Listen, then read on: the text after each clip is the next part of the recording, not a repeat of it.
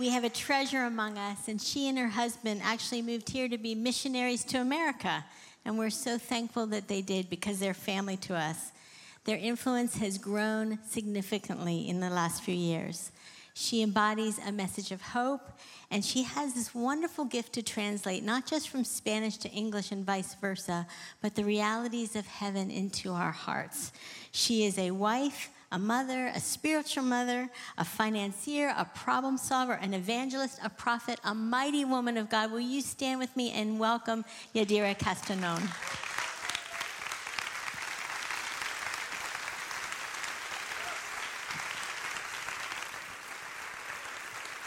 Good afternoon.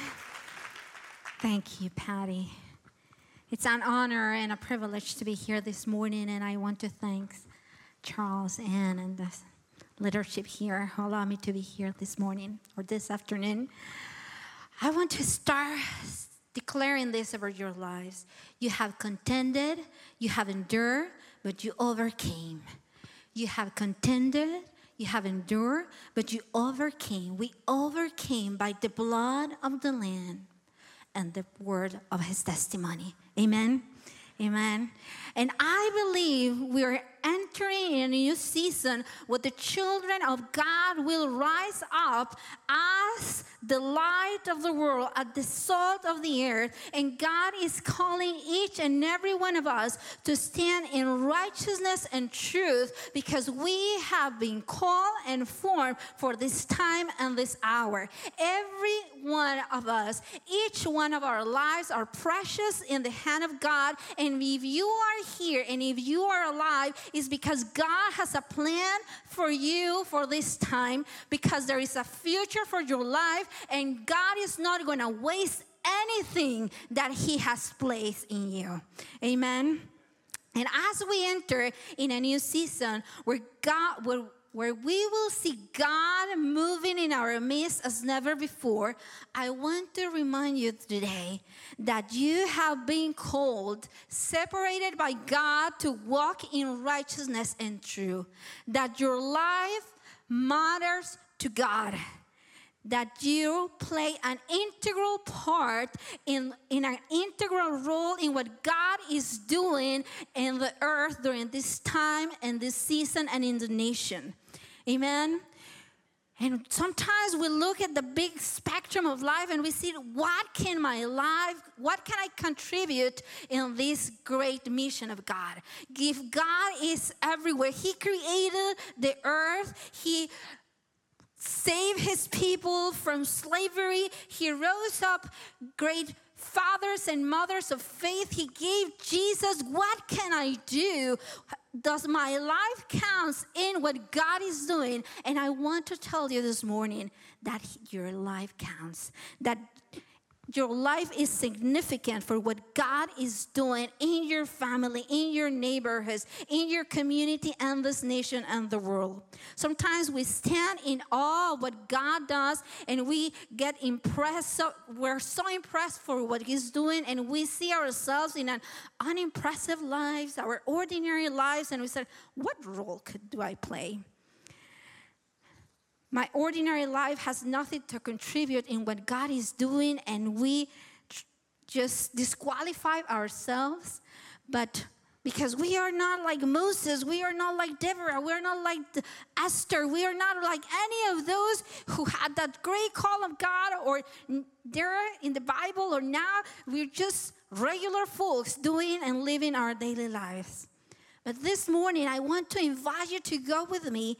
And as we turn the pages of the scriptures and we come upon small stories of common people living their lives, but whose actions changed the course of their lives and created a legacy for their nation. And I believe in each of the story, when God spoke to me about this message, your name was written in the story. So I want you to comment and be part of what we're going to read today, and not just read the story, but see yourselves in the stories. And at the end of each story, I'm going to say it this time, I'm going to bless you because I can see each one of you. God is speaking to your hearts. So receive the blessing that God is imparting for you today.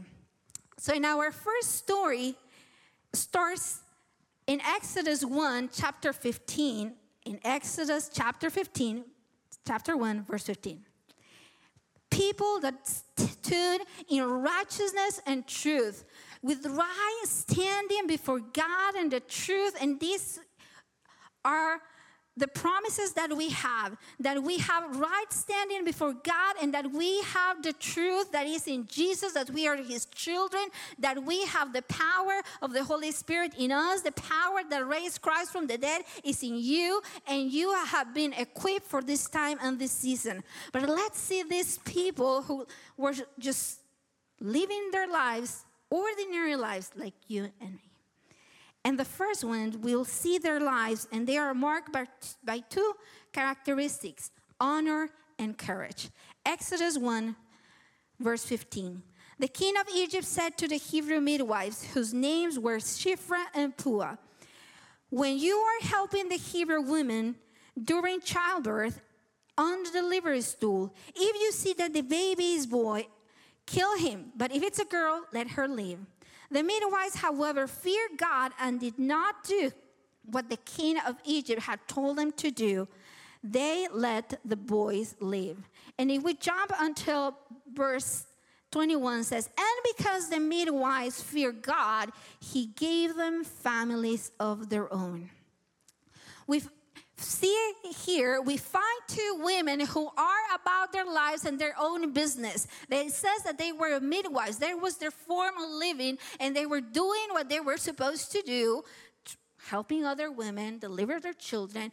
But all of a sudden, they find themselves in this hostile situation where the king of Egypt, worried and fearing and threatened by the fruitful and the multiplication of the Hebrew people, decided, I'm going to just stop them, because then if not, they are going to overtake us. So he gave an order to the midwives to kill every boy that is being born.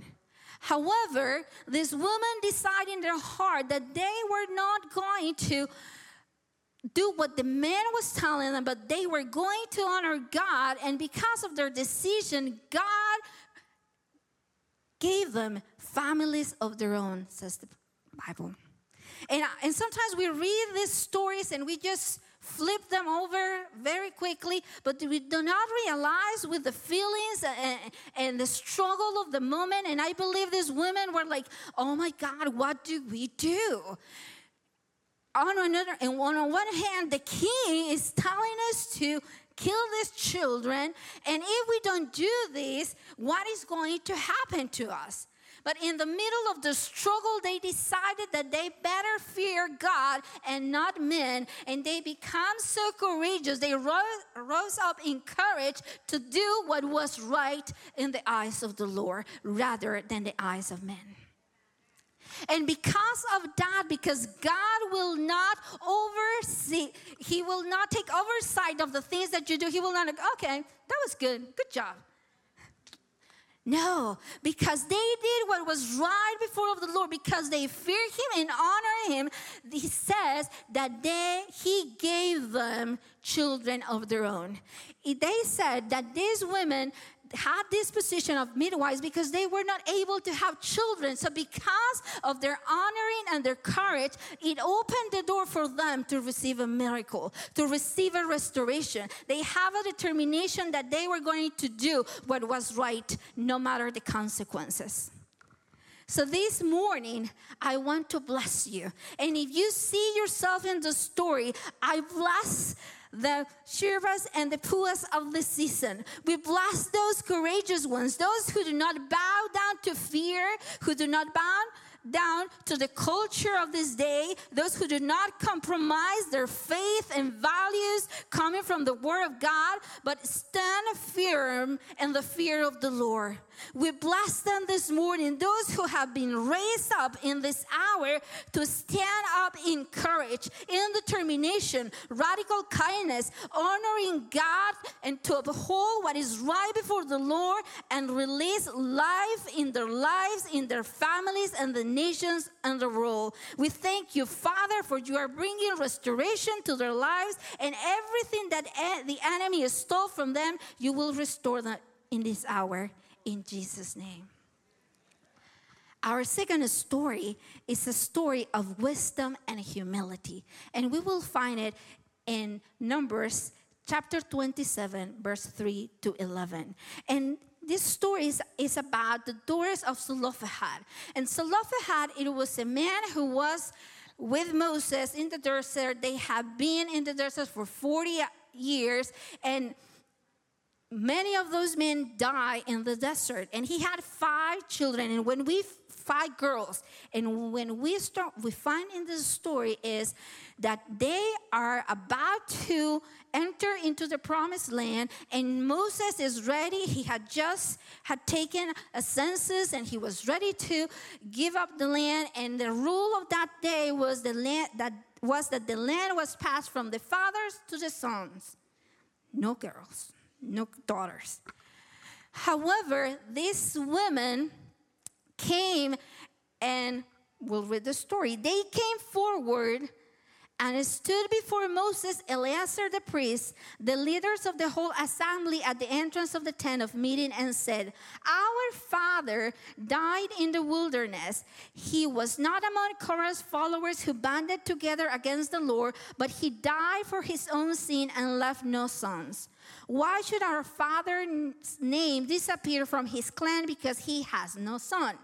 Give us property among our father's relatives." So Moses brought their case before the Lord, and the Lord said to him, "What the Zelophehad's daughters are saying is right. You must certainly give them property as an inheritance among their father's relatives, and give their father's inheritance to them. Say to the Israelites, if a man dies and leaves no son, gives his inheritance to his daughters."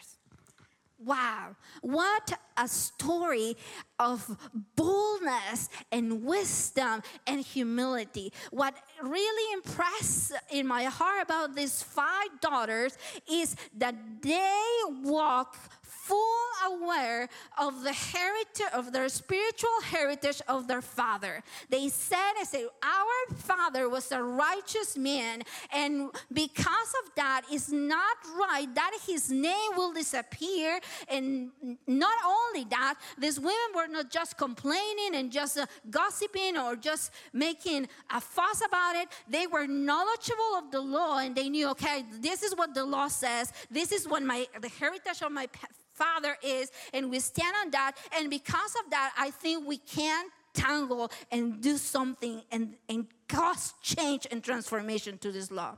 And with that understanding, they were bold enough, and I could just feel, you know how nervous you are when you go to the principal office? So you go to Moses, to the principal office, and you're so nervous because it's Moses. However, they come and tell their case. They present their cases. "My father was a righteous man. It's not right that he lose his name and give us land." Easy. And then Moses says, "Okay, let me present your case before God."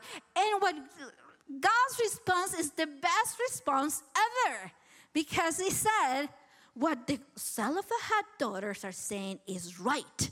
Don't you think God knew already that what they were saying was right? But sometimes God is waiting for us to stand into what God has placed in our hearts, in the heritage of our fathers or forefathers, and to bring about change and transformation and reformation to the things around us. Amen. So these 5 girls stood up in boldness, in wisdom and humility, and they became the first reformers of the Bible. So this afternoon, we bless those who walk in wisdom and humility. standing on the heritage laid by their predecessors in righteousness as children of God. Those who are bold enough to appear in front of the court of heaven and bring their petitions that will bring about transformation and reformation into the world. We tap into the promises that have been spoken in this house, that even laws will be changed for what comes from this house. So we bless the bold ones, those who dare to believe that God is greater and above any system, any law, and whatever circumstance. We bless them with wisdom, humility, boldness, and power in the name of Jesus. Our third story is a story of forgiveness and compassion. And it's a story that sometimes we just read it and just pass it so very quickly and do not realize the power of an insignificant person can change a nation. And we find it at 2 Kings chapter 5, verses 1 to 5. Now Naaman, the commander of the army of the king of Aram, he was a great man in the sight of his master and slightly regarded, because through him the Lord has given victory to Aram. He was a valiant soldier, but he had leprosy. Here's where our story begins. Now bands of raiders from Iran had gone out and had taken captive a young girl from Israel, and she served Naaman's wife. She said to her mistress, "If only my master will see the prophet who is in Samaria, he will cure him of his leprosy." Naaman went to his master and told him what the girl from Israel had said. By all means, go.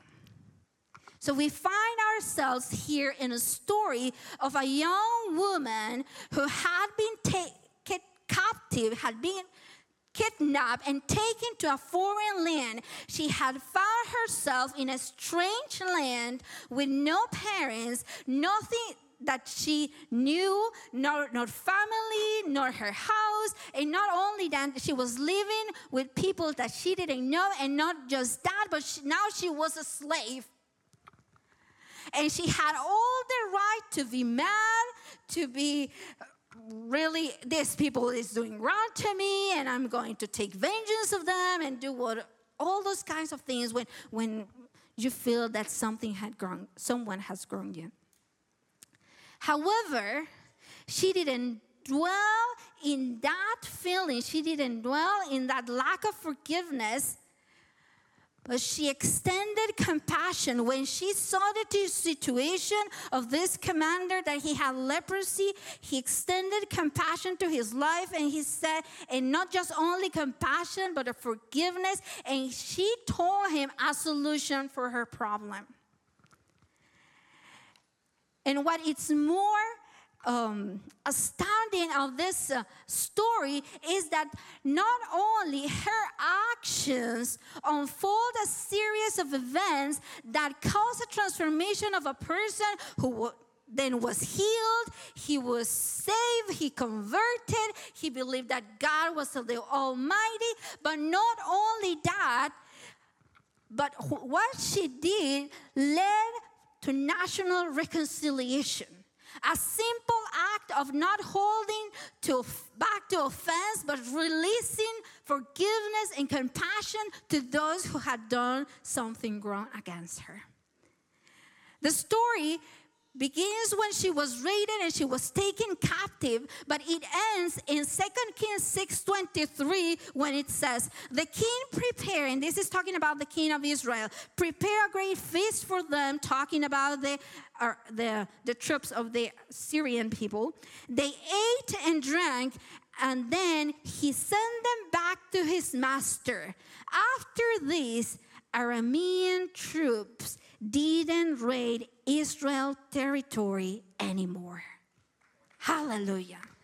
A simple action of forgiveness and compassion released reconciliation for a nation. And I believe that in this time and in this season is no coincidence that it was a young woman. God is raising young people, young men and women who are not going to uphold to lack of forgiveness, who are not going to uphold to what has been doing grown in our generation, but they are going to bring about and release compassion and forgiveness that will bring unity to this nation. We're going to see the United States reconciling the people coming together because what God is doing in this generation. So this morning, we bless those who have gone through really difficult situations where they have been wronged, misunderstood, and hurt. But in the middle of those circumstances, they have decided to extend forgiveness and walk in compassion and love. We bless the peacemakers in our midst. We bless those who God is rising at this hour. We bless them with power. We bless them with love. We bless them with forgiveness. We bless those ones who do not hang on to offense, but walk in the path of forgiveness and compassion. And we declare this morning that they will be the ones who will lead this nation in a path of reconciliation in the name of Jesus. Amen. Our next story is a story of power and authority. And we find this story in 2 Kings 22, verses 13 to 14. And the backstory is that Josiah was king, and he was doing what was right before the eyes of the Lord. And he started a reformation in the temple when he started reconstructing and rebuilding the temple. And while they were doing that, they found in the rubbish, they found the book of the covenant.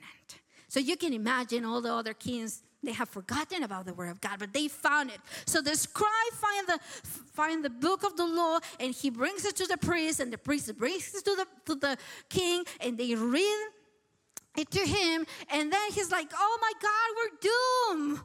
We have done everything that is against the book of the law. And what do we do now? And even though there was a priest and there was a scribe, they didn't know what to do. And you know, when you're in a time of crisis, what do? You call a woman. So they go and said, okay, we don't know what to do. Let's go inquire what the Lord is going to do and what do we have to do about this book. And they go and find this woman called Huldah. And they go. It says that Huldah was the wife of Shalom, son of Tikah, son of Harkas, keeper of the wardrobe. And she lived in Jerusalem in the new quarters. So this woman lived a retired, quiet life. Her life, I believe, it was hidden. However, even though her life was hidden, men of God were conscious that the Lord was with her, that God spoke to her and through her, and that she understood him. She lived a retired life, but a life of power that was evident to all who were around her. She walked in a power that was not her own, but it was evident that she lived in constant intimacy with God. She knew his heart, and that's why they went to look for her and for her counsel. So she spoke not with personal authority, but she spoke with power and authority that came out of that place of intimacy with God. So she knew God, and when they said, what do we do? So she tells them, this is all the bad things are going to happen, but because the king repented and because he tore his robe, and the Lord is going to have mercy. But one of the things that I really like about this story is that she was very unapologetic when she was telling. She knew what she was talking from, and she's like, tell the man who sent you. He's not even addressing the king. She's like, tell the man who sent you, this is what's going to happen. Because she knew that what she was speaking, it was life coming from the God of power and love and mercy. And that she was not trying to impress any man in what she was saying. But what I love about her is that Huldah was simply a messenger, Nothing more is told about her in the Bible. She gave her message and retired from the scene. But she left a mark upon her generation.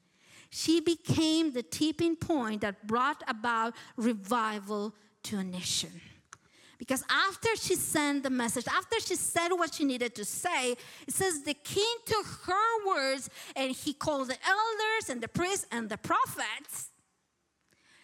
And he told them, okay, and he told them, we are going to abide to the words that are written in this book. And revival broke out in the nation. They come towards God and they repented. How many holders are in this place that are the revivalists of the season? So we bless the holders among us, those who have been hidden. We speak that this is their time to walk in the fulfillment of the promises of God for their lives. We bless them as they are willing to be used and set aside for Him. We bless those who are willing to be nothing and nobody into people's eyes, but God's messengers to release His power and authority on the earth, whose very lives transform those around them. We bless the revivalists in our midst. Amen. Our next story is a story of selflessness and generosity. And we find this story in Ruth chapter 1, verse 20 and 22. And the backstory here is this woman had followed her husband to a foreign land. And it come at this point in the story, she had lost her husband, she has lost her children, and she is taking one girl with her whom she didn't want to take with her at the beginning to begin with, but she got stuck with her because Ruth was very determined. I'll go with you. And the other one said just go back to your parents. And I think that what she was saying at this point is I can barely take care of myself. I cannot be responsible for other person. Because then we find her here when she comes to her own town. She goes back to her own town and the women call her and said, oh, that's Naomi. And she responds, don't call me Naomi. She told them, call me Mara, because the Almighty has made my life very bitter. I went away full, but the Lord has brought me back empty. Why call me Naomi? The Lord has afflicted me. The Almighty has brought misfortune upon me. So we find this woman at her lowest point in her life. And she said, don't call me Naomi, whose name means pleasant. Call me Mara, I'm bitter. And she was fighting with God. He said, He is responsible for what I'm going through. And not only that, she said, now I am empty. I have nothing to give. That's what she said. I'm empty. I'm coming back to my town empty. However, in her emptiness, in the lowest moment in her life, she decides to stretch herself and takes under her wing another woman, Ruth. And not only she takes her in, but sacrificially and without manipulation and control or desire to control her, she decides to mentor her. So I bless the mentors in this house. Because it comes to a point where it says, I need to find a home for you. It was a genuine desire to see the other person flourish, even though my life is not complete. And because of her selflessness and her generosity to pour out on another person and see them greater than herself, God redeemed her. We find at the end of Ruth in chapter 4, verses 4-16 is Ruth get married to Boaz. So we know the story. And she had a child. And the women who welcomed her and said, you're Naomi. And she said, no, I'm Mara. Call me Peter. They are talking to her again. And she said, the woman said to Naomi, praise be the Lord, who this day has not left you without a guardian redeemer. May he become famous through Israel. And we know that she became the great-great-grandmother of King David. That's what we know. When we give ourselves to generosity, it opens the door for God to redeem us. So I pray today that as you find yourself at your lowest point, that God is going to encounter you, and that God is going to meet you, and God is going to redeem everything that had been lost in your life. So we bless this morning the Naomis, those who have found themselves at their lowest point in their lives, whose circumstances have left them empty, but in the middle of this desperation have stretched themselves to care for others. We declare this morning that their time is now, that the Lord will redeem everything the enemy has taken from them, and that they will see God move to their favor in the name of Jesus. And I have another woman, and this is not a specific woman, but this is I call her the Isaiah 54 woman. And if we read Isaiah 54, it says, shout for joy, O barren, one who has not given birth. Give a joyful shout and cry out, you who have not been in labor, for the children of the desolate one are more numerous than the children of the married one, says the Lord. So I believe that the women of Isaiah 54 are those women who bring a story of joy and hope, because in their barrenness, God is telling them, rejoice, sing for joy, and have hope, because what your situation seems dark and nothing and dead, God, I am going to flip it around. Because more are the children, more numerous are the children of the barren, of the desolated woman, than of the married woman. So I pray today, don't be afraid. For you will not be put to shame. You will not be intimidated. You will not be humiliated, because God will not forget you, and you will forget your shame and your experience in your youth. You will no longer remember your disgrace and your abandonment, because God is with you. I bless you today. Those who feel empty, those who feel dead, those who feel barren and abandoned. Because I'm telling you, everything you do counts. Your life counts. Whatever you do counts, and God will always remember you. And briefly, I want to tell you a story, and maybe if you can put the picture. This is a story of a woman. Her name is Irene Slender, and she lived through World War II. She was a Catholic nurse, and she became a social worker. And in her ordinary life, she started going in Warsaw. They built the ghetto, and they put the Jews in the ghetto. So she was, because of her credentials, she started going there, and she saw the need. So she started rescuing children. It says that in her lifetime, during the war, they rescued more or over 2,500 children. Just herself, 400 children. In 1943, she was arrested, and she was going to be executed.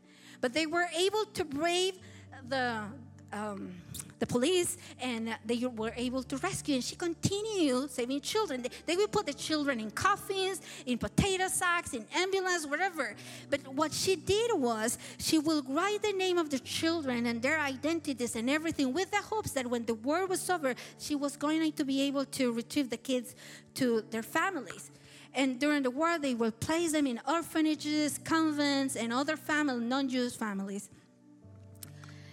But what is interesting, when I read the story a few years ago, it really impacted my heart, the fact that her story after the war, her story became forgotten. Nobody remembered. There were others that we can see in stories and books about those heroes during World War II. But hers, it was There was nothing about her. Her life was forgotten. However, look how God it is. In 1999, some girls in a high school in Kansas City started working in a school project, and they came across with the name of Irena Sendler, and they came across with this statement that she was about to be executed in 1943. So they started to looking for all the registries and everything about to find her story and where has she been buried. But they found out that she was not buried, that she was alive. And because of her story, this woman was recognized 60 years after her efforts began in 1999 of the labor of her work. How good God is. That even if the world had forgotten about her, God remembered her. She died in 2008. But one of the things that really impressed my heart, I said, I'm not a hero. I did what anyone else would have done. If you see a man that falls in a river, you jump, even though you don't know how to swim. These are your lives. God will remember. God knows you. He formed you in the womb of your mother. And before you were born, He set you apart. He sees you. The eyes of the Lord are open, the righteous, and His ears are open unto their cry, says Psalms 34:15. And He remembers you. Hebrews 6:10 says, for God, the faithful one, is not unfair. How can He forget the beautiful work you have done for Him? He remembers the love you demonstrate as you continually serve His beloved ones for the glory of His name. How you are living your life, what you're doing in this time is building a legacy for the future generations. Your life counts, and God will remember. Even if we do not have a story like Irena Sendler, that God sent someone from the other part of the world to unfold your story, your generations will remember. This nation will remember that this generation that was living in 2021 lived for God and by God in righteousness and truth. So please stand. Thank you, God. Thank you, God, for the life you have given us. Thank you, God, for we are alive today. And thank you, God, for the many stories that are rising in this place. I bless them today. I bless them with your blessing, that you know them, that you see them, and that you remember them. In Jesus' name, amen.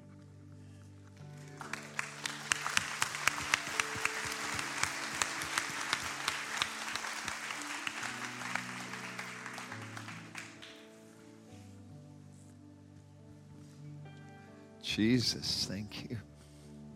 So we just bless all you amazing people, everyone online.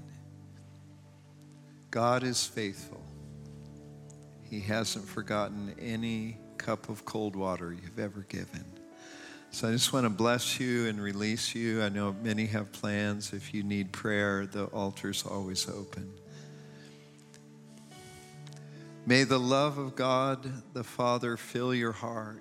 The grace of our Lord Jesus Christ empower you and set you free. And the communion of the Holy Spirit guide you, protect you, and release miracles as you carry His name into the world for His name's sake. In Jesus' name, amen. God bless you all.